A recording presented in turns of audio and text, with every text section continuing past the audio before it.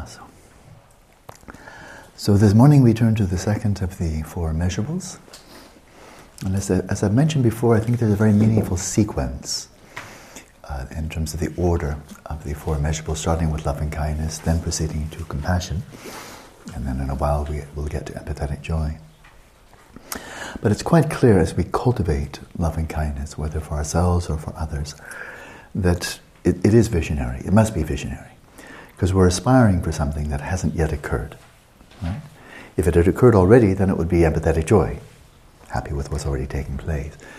But this cultivation of loving kindness requires imagination, and it requires intelligence, because it's not enough simply to wish, may we all find happiness in the causes of happiness. I mean, that is the standard articulation of loving kindness, or boundless loving kindness, as we find it in Buddhism.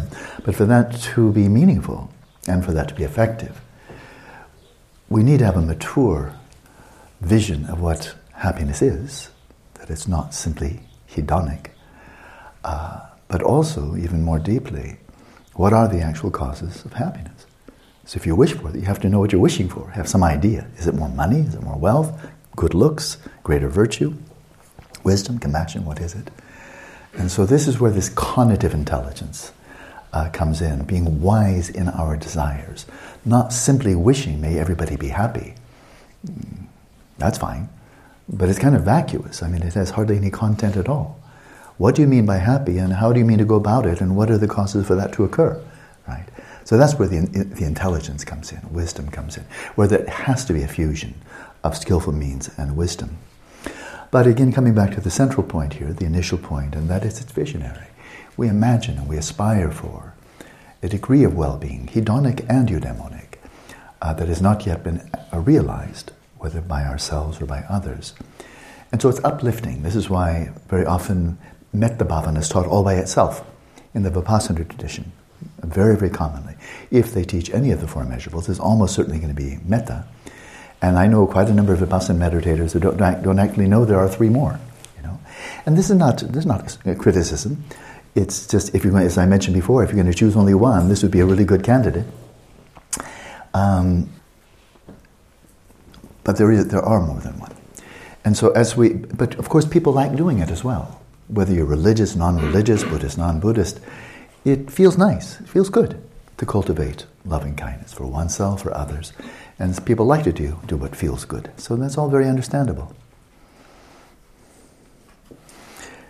It can also lift us up into kind of this realm of possibility where it's possible, almost like sitting into a little carriage or a little basket under a hot air balloon, and this kind of drifting off into, wouldn't it be nice if everybody were happy? Wouldn't it be nice if... And we can start singing and maybe writing poetry about, wouldn't it be nice if everybody lived in harmony and it was spring all the time and I were 30 years younger. Which actually I don't want to know. And so it can bring us out of touch as we drift off into, with a happy smile, into the realm of possibility. We can actually lift off from the realm of actuality. And of course that's going to be imbalanced.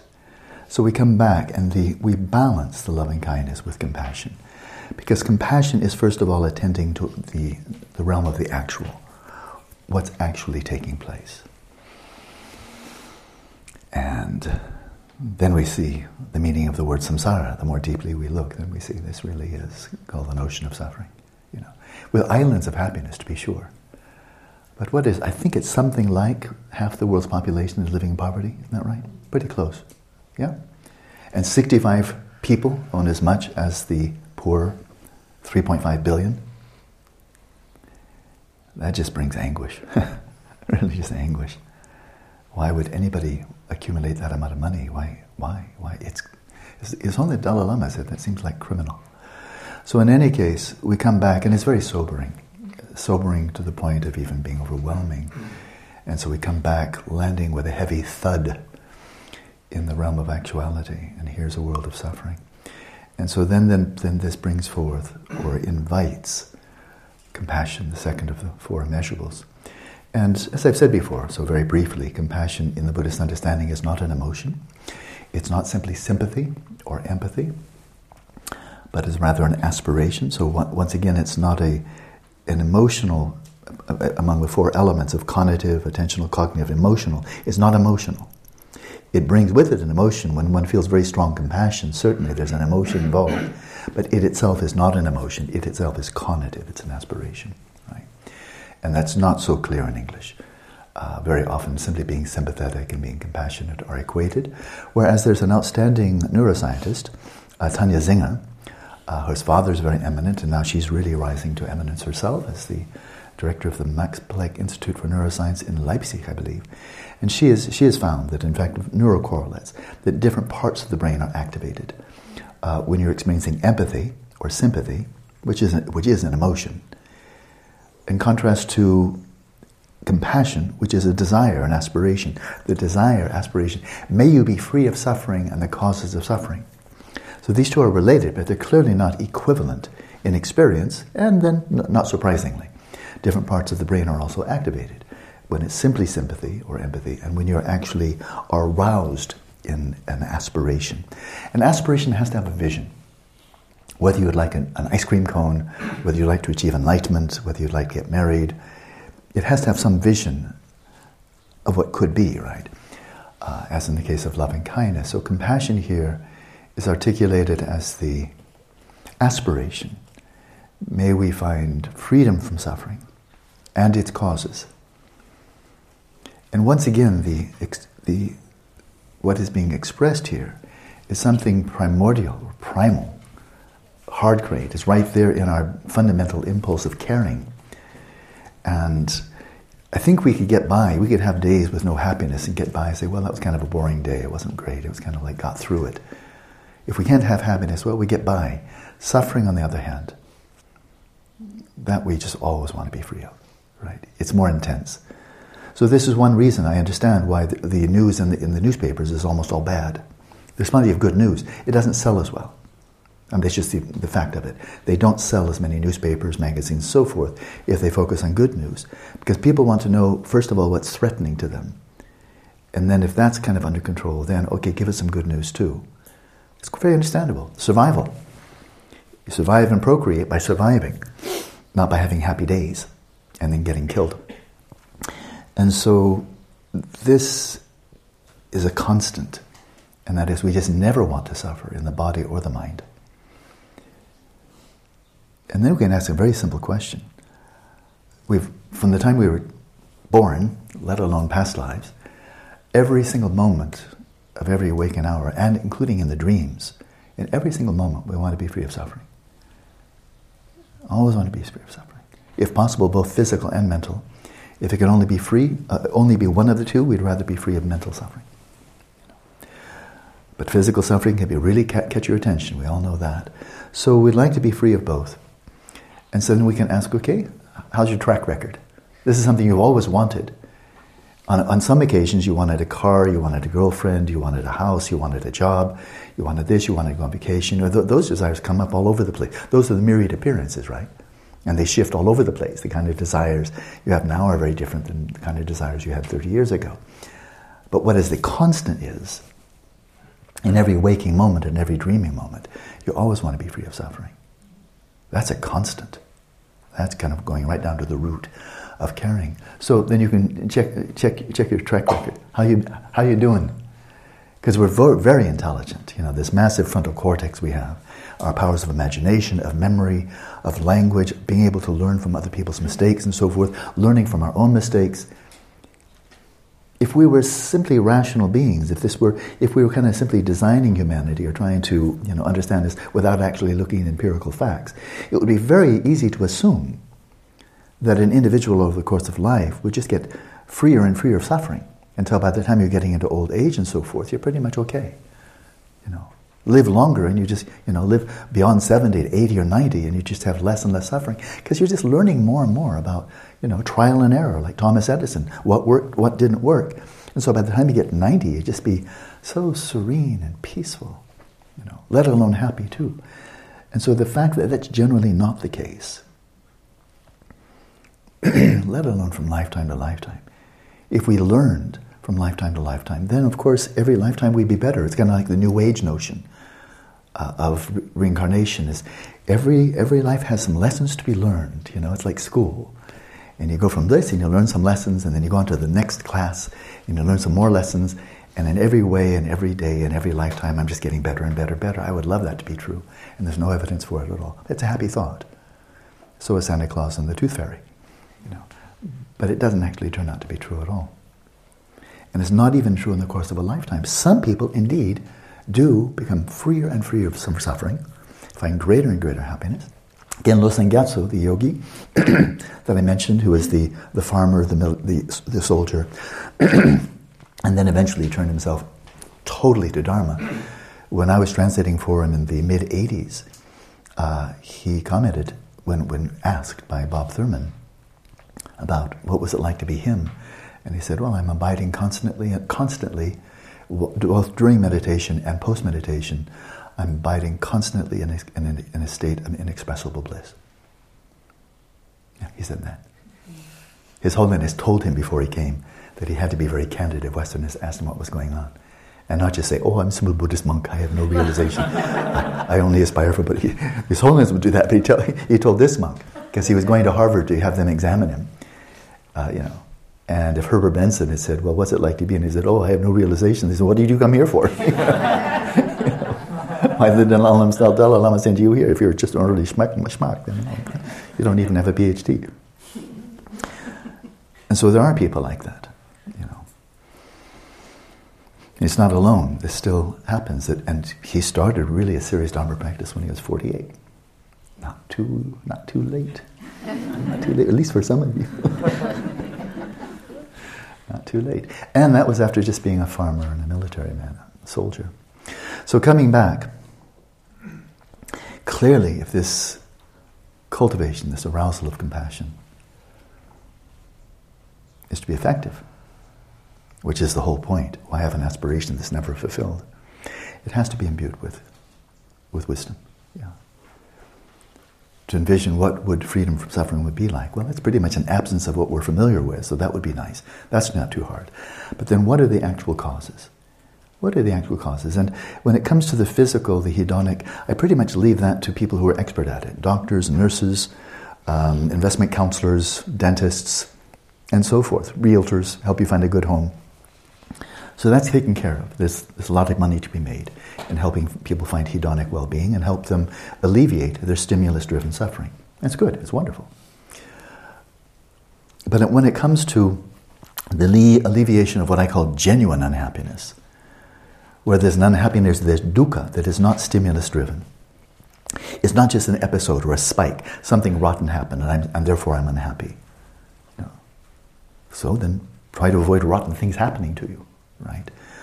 But this genuine unhappiness that is kind of like this underlying current of dissatisfaction, of restlessness, feeling ill at ease, anxious, for very good reason. You're in samsara, be anxious. Lots of bad things happen here. To free ourselves, especially from this lingering, this underlying current of dukkha, but also the myriad manifestations of it, of disappointment, of grief, of anguish, and so forth.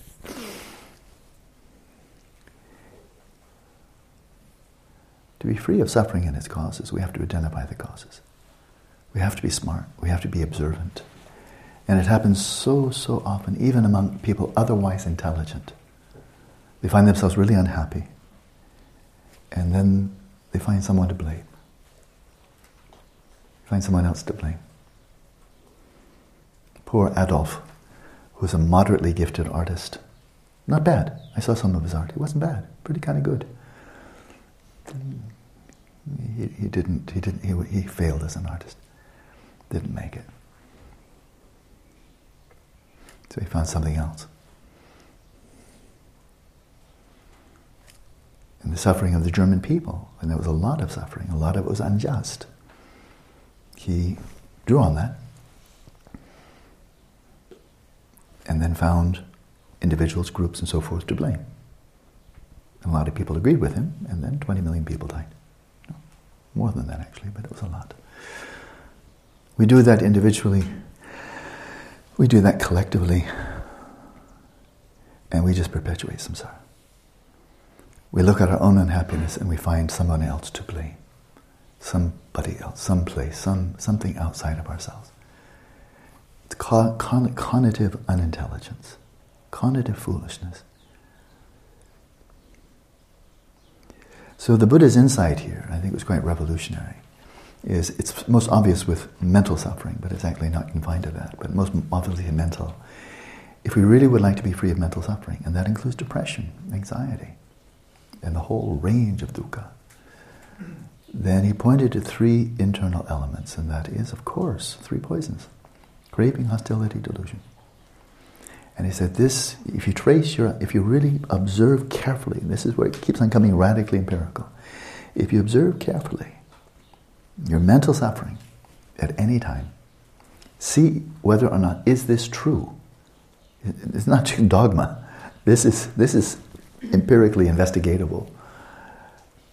Whenever you experience some unhappiness, dukkha, depression, anxiety, and so forth and so on, can you see the underlying cause, the primary cause, the indispensable cause, in either delusion, where you simply, it's a misapprehension of reality. You got it wrong. For example, reification of self, reification of others, but also on a very practical level, grasping onto that which is by nature impermanence, fleeting, not abiding, subject to cessation, and grasping onto that as a refuge, as something stable, enduring, something you can count on, like a relationship. It comes up in popular songs all the time. Eternal love, my soulmate, eternal love, all that business. And we fall into it generation after generation, like as if nobody's ever fallen in love before. And nobody's ever reified that relationship and think it will be enduring and absolutely forever. Of course, it never is. And so it's just amazing that Einstein said the human capacity for delusion seems to be infinite. And it really does. That somehow we fail to understand, and we keep on doing the same thing over and over again. So, grasping to the impermanent, that which by nature definitely going to terminate, and is always in the process of change, and think somehow it's going to be stable and enduring. I mean, to call that delusion is simply an accurate statement. And then seeing how our mental suffering stems, in many cases, from craving, from attachment, viewing someone, something, or something abstract like reputation and so forth as a source of happiness, a true source of happiness, and then grasping onto that, clinging to that, craving that, having attachment for that if we acquire it. And then, lo and behold, it doesn't turn out well. Surprise, And then, of course, hostility, aggression, hatred, anger. And, of course, that feels rotten from the very beginning. So just see, there it is. But he's saying that's it. That other people, outside situations, may or may not give rise to mental suffering. Yangtana Bache, how many people could do this? Live in a concentration camp for 18 years and say, I was happier in concentration camp than most people are outside?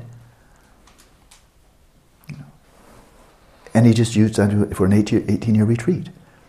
There was another one, was it Chuji Rinpoche, who stayed in somebody's basement for like 18 years. Was it Chuji? Chudin Rinpoche, yeah. Something like that. I mean, my precise details here may be Chudin Rinpoche, Galupa Lama. During the Hell Years, the Cultural Revolution, then he just stayed in somebody's basement and pretended to be a crazy man. Because if he saw he was a tulku, then they would have killed him or imprisoned him. So he pretended to be a crazy man, like, mentally imbalanced or, mentally impaired. He lived in a basement for 18 years, pretending whenever any Chinese came by, he's kind of like the simpleton, that's why they kept him in the basement. And he turned that into an 18-year retreat. Came out in a magnificent human being,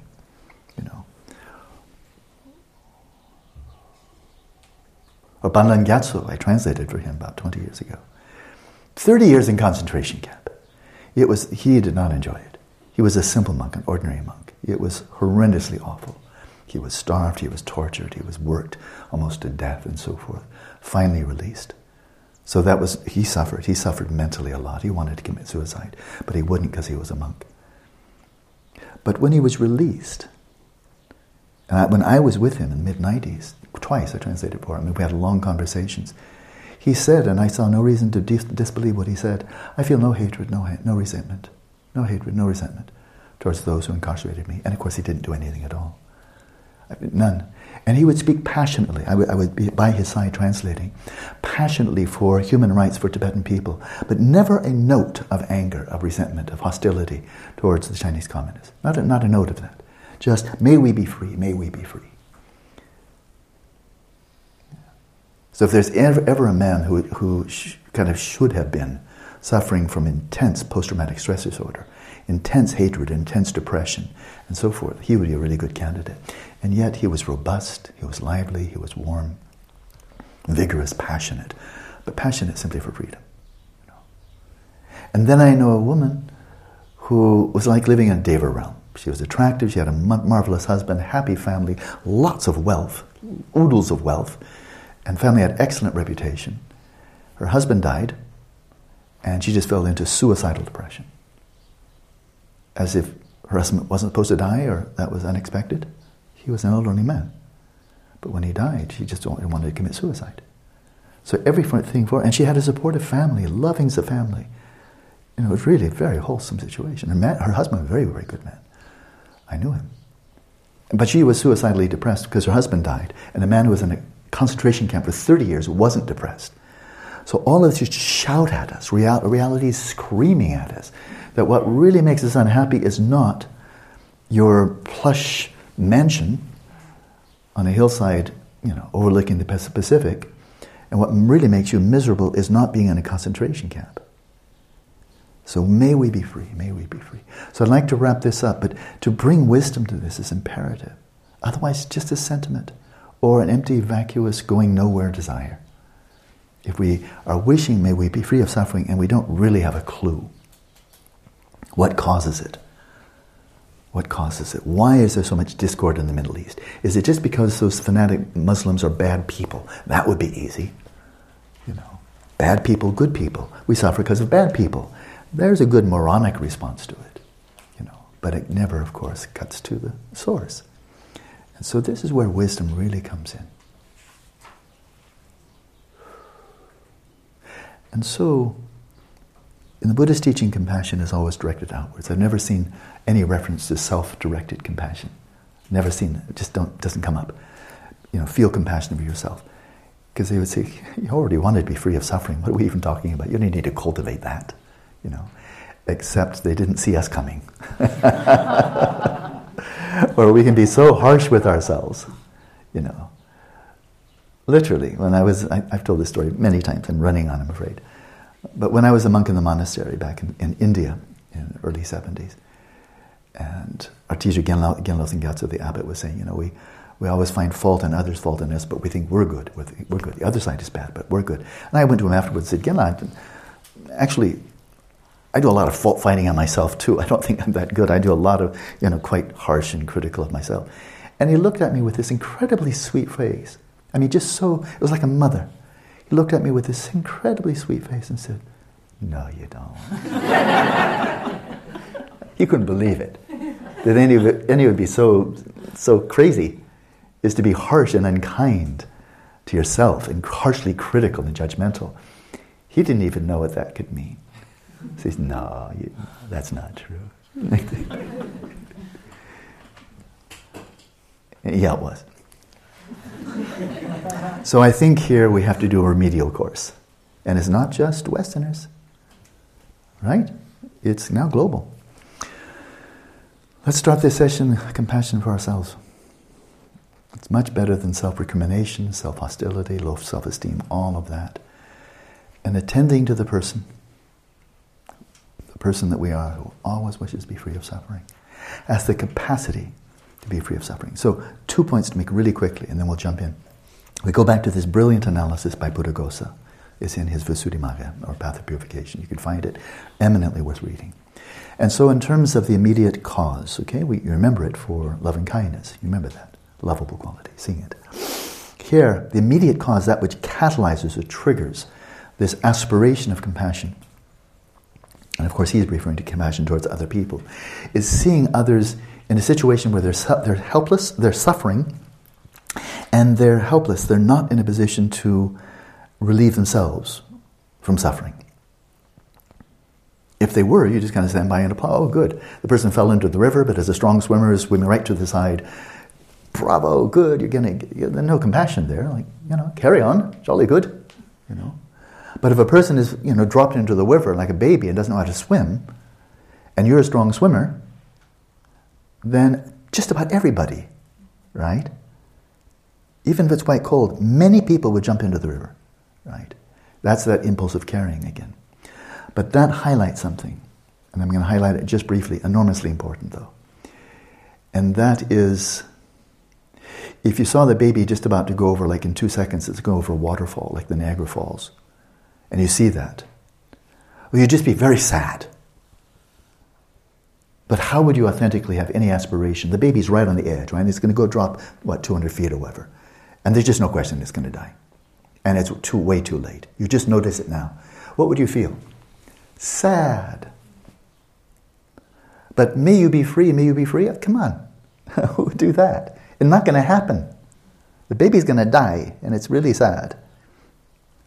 But may you not fall. May you hover in the air when you go over the... Well, nobody's going to be wishing for that. Because it's not going to happen. So, we're not idiots here. And so there needs to be another element there. On the one hand, we see someone, or all sentient beings, or in this case, we refer to ourselves as well. We see we're suffering, we don't have the capacity to free ourselves from the suffering. But a crucial element, and that is we must see the possibility that freedom is possible. At least alleviation. At least alleviation of suffering is possible. And if we're aspiring, may you be free of suffering and its causes, there must be a vision that freedom from suffering and its causes is actually possible. If it's not, that airplane is not going to fly. It's too heavily burdened with reality. It's not going to get off the ground, right? We're not going to aspire for something that deep down we think, that's never going to happen. Impossible. There has to be that vision of possibility. And we aspire for it.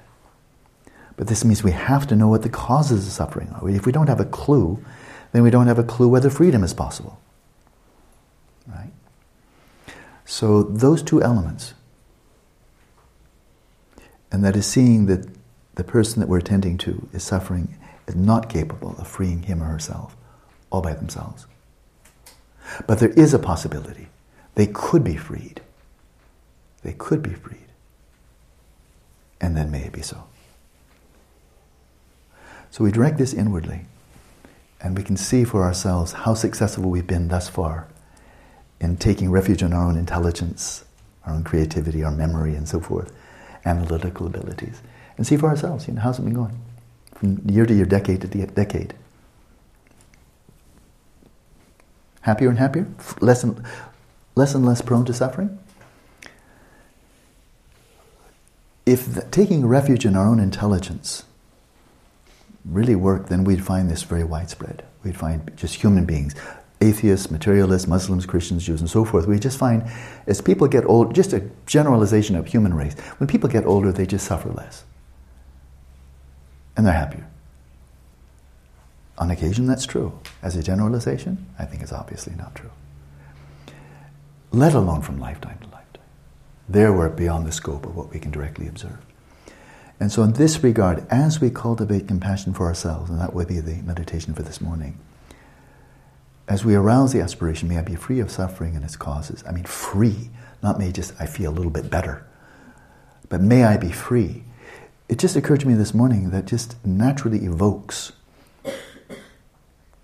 taking a refuge. If there's any chance of being successful. How, with your deluded mind, can you wish to be free of delusion when you're taking refuge in the deluded mind to get you free of delusion? That's going to be a difficult one. Right? Difficult.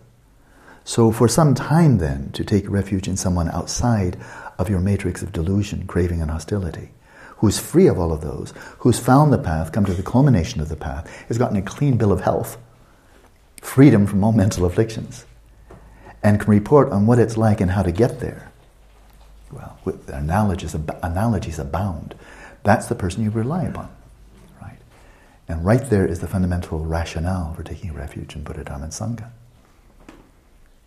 So that, I think, is part of compassion.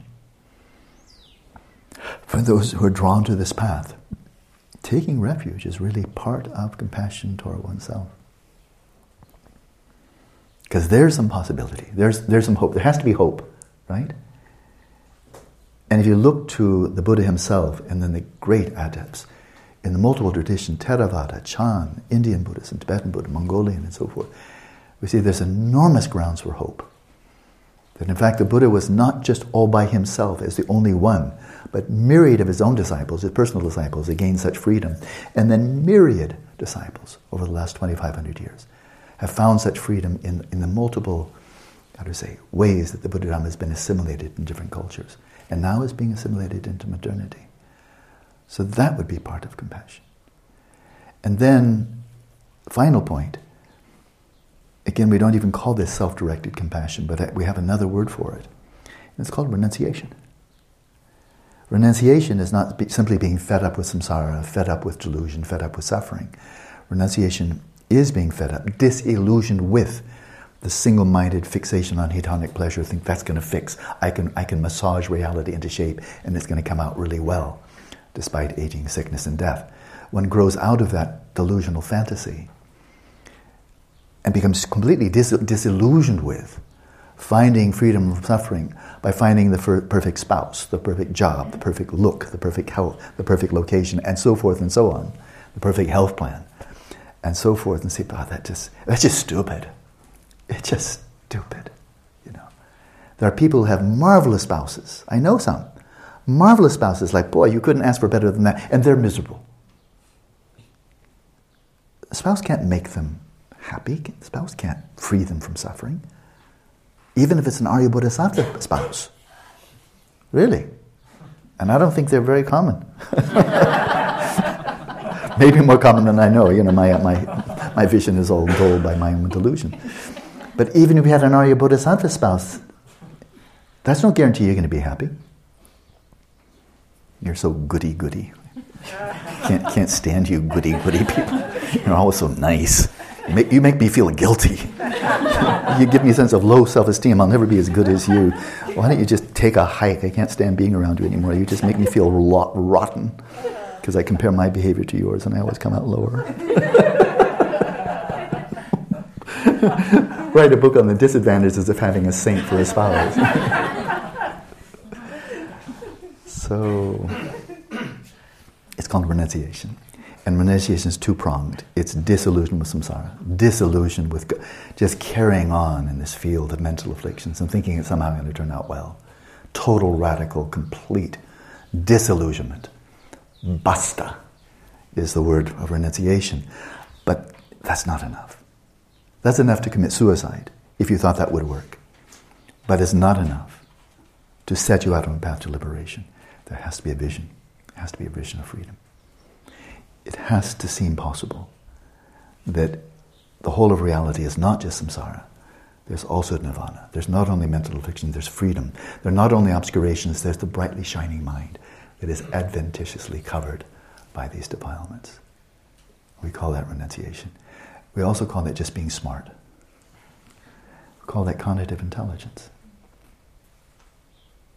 So one can say this practice we're about to begin is simply an exercise in intelligence, self-directed compassion as a basis for developing compassion for everyone else. Okay, find a comfortable position.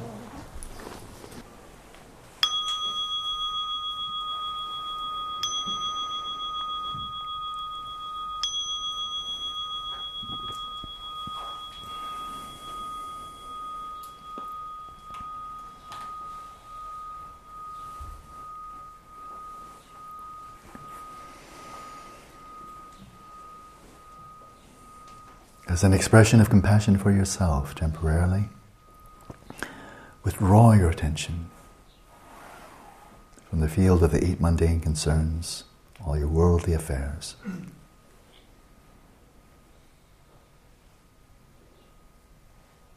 Draw your awareness inwards, gently and kindly, Settle your body, speech and mind in the natural state.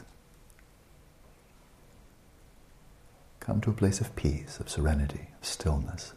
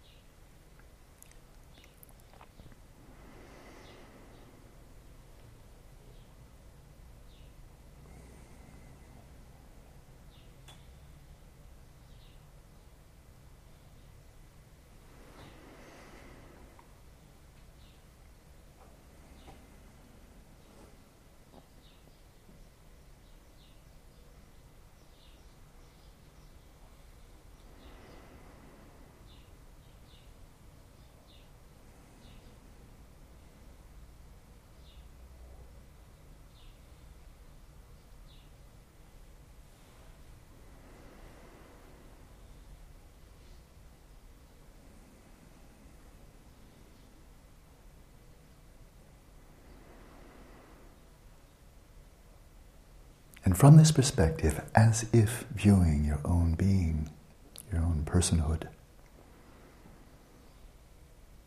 from the perspective of this brightly shining mind, this transpersonal perspective,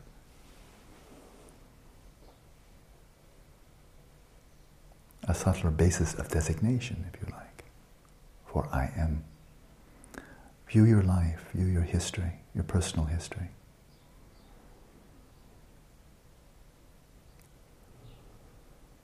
Fully aware of your constant desire to be free of suffering and its causes.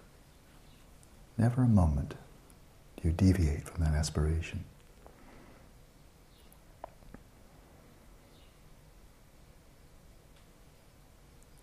But take note over the years and decades of your life thus far, again, let alone past lives which you can't remember.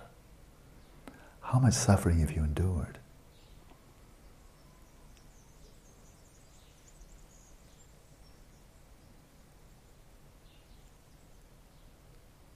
And this is a real question, not a rhetorical one. How successful have you been thus far in freeing yourself from suffering and its causes?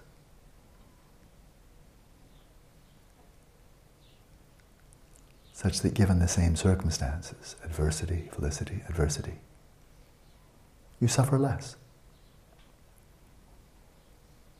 in response to adversity.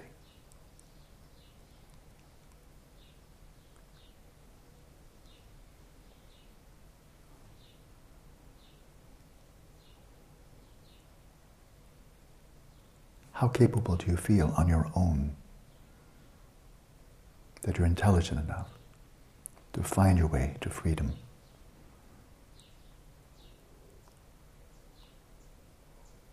Without looking to those who successively have gone before you.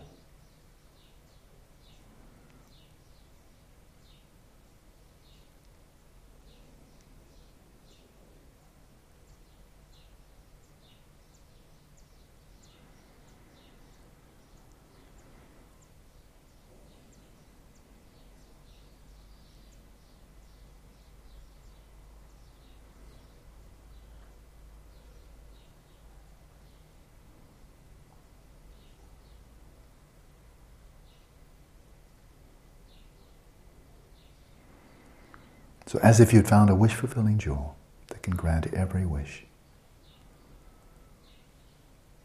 If you have the trust, the confidence, well-informed in the freedom of the Buddha,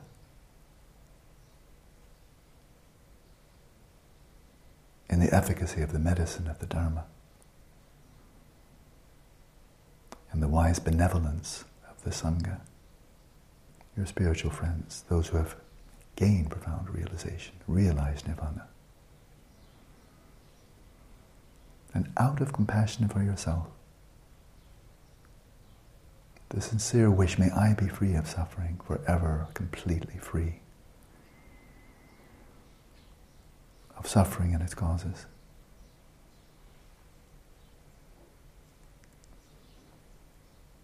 I entrust myself to those who have fully awakened,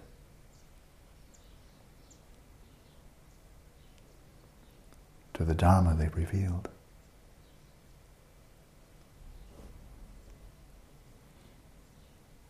And those who have followed that Dharma and found their own freedom.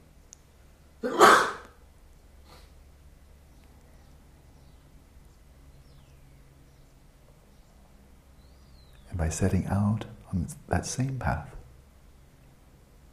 of ethics, samadhi, wisdom,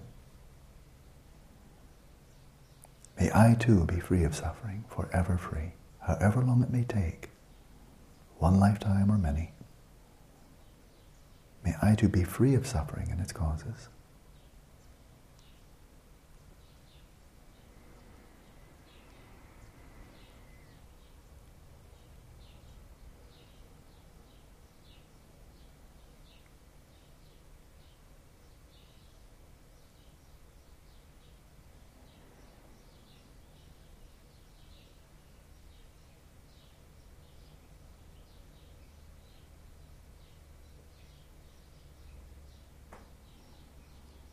Like an addict, whether for alcohol or drugs or other objects of addiction, who finally comes to the point that it's unbearable, an absolute shift must take place, seeing with total clarity the catastrophic effects of continuing to act upon that addiction.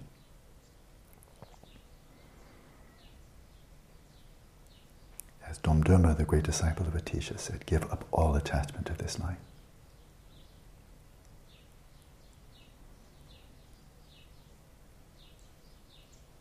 Basta.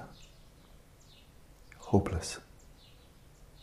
Never a chance of freedom. Not there.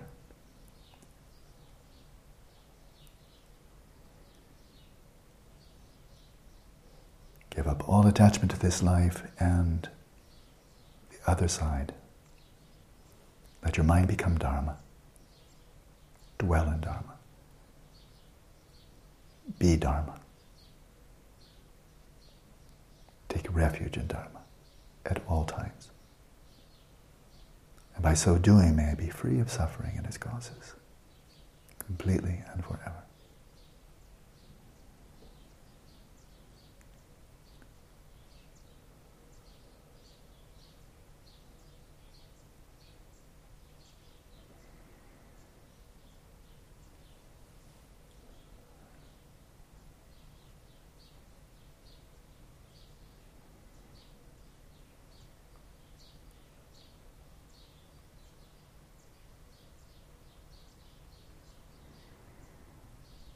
For this aspiration to be realized, there must be a path.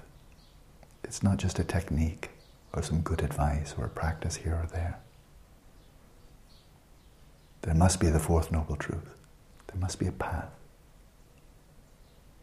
What's the strategy?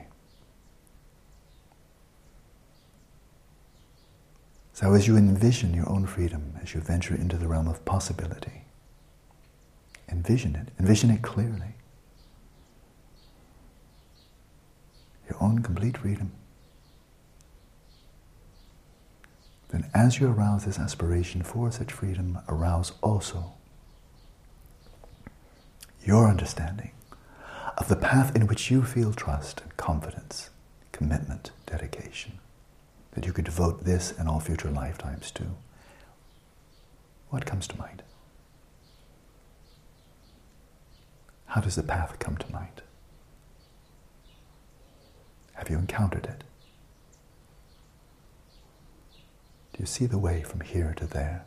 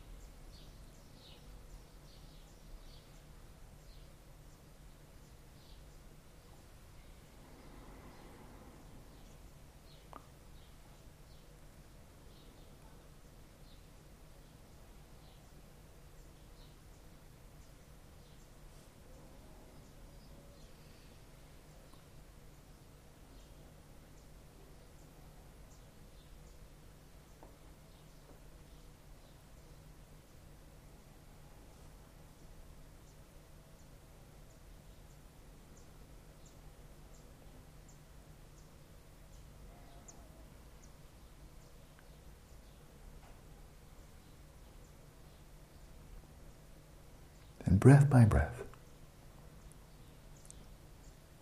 with working memory, holding in mind the vision of freedom and holding in mind the path to such freedom, the means by which you may actually be free, not only of suffering, but the causes of suffering. And be free whatever your circumstances, whatever happens to you, wherever you may be, always free. Holding this in mind, freedom and the path to freedom. When you see it's possible,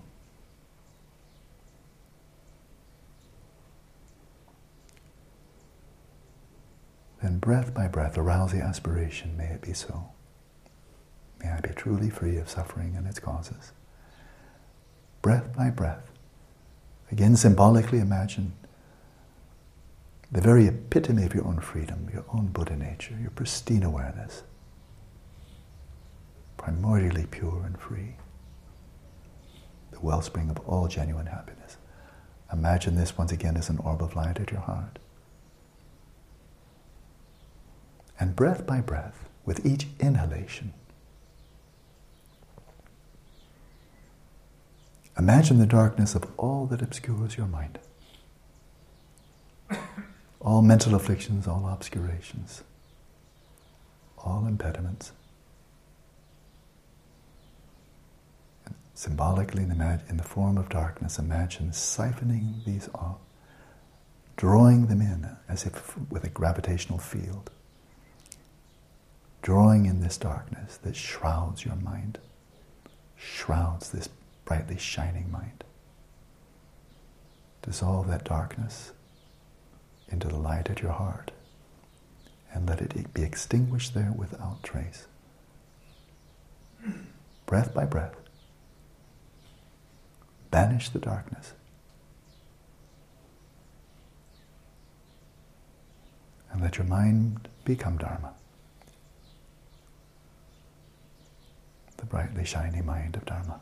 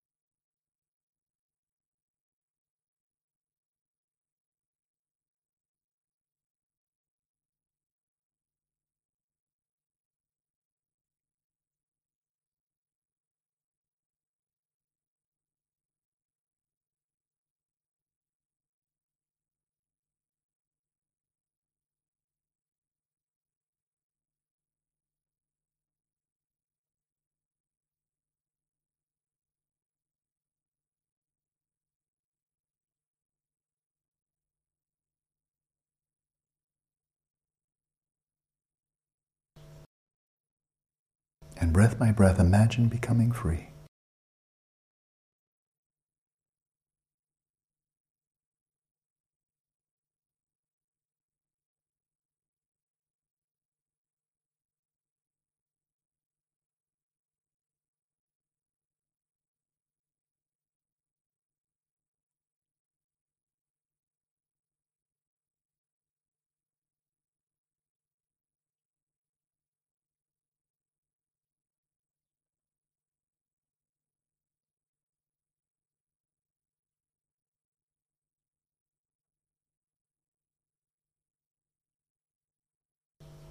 And here and now, imagine being free.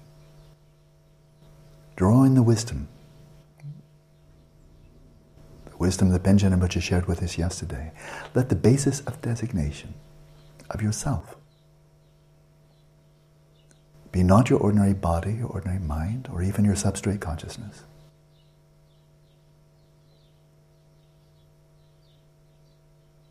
Let it be that very subtle energy mind. Pristine awareness, primordial consciousness.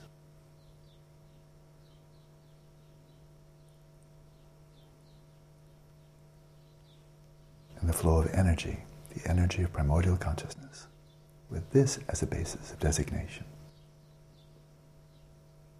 Here and now, regard yourself, designate yourself as already free.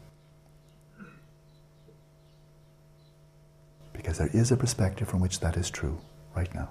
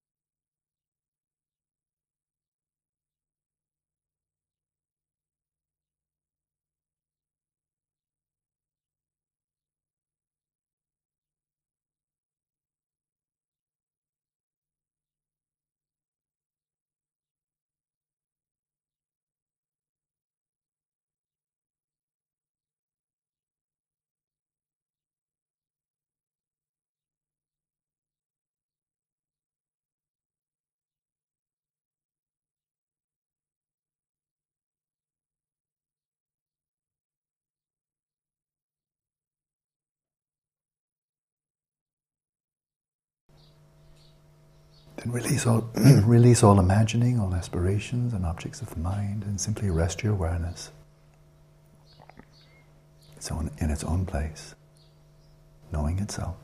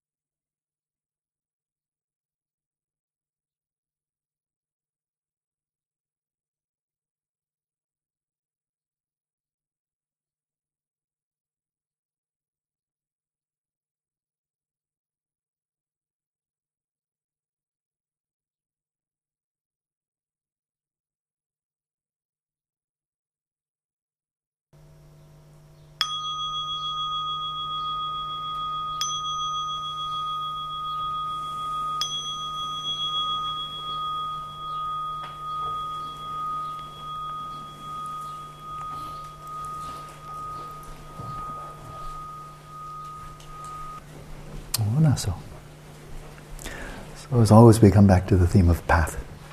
If there's a path, compassion is possible. So, enjoy your day.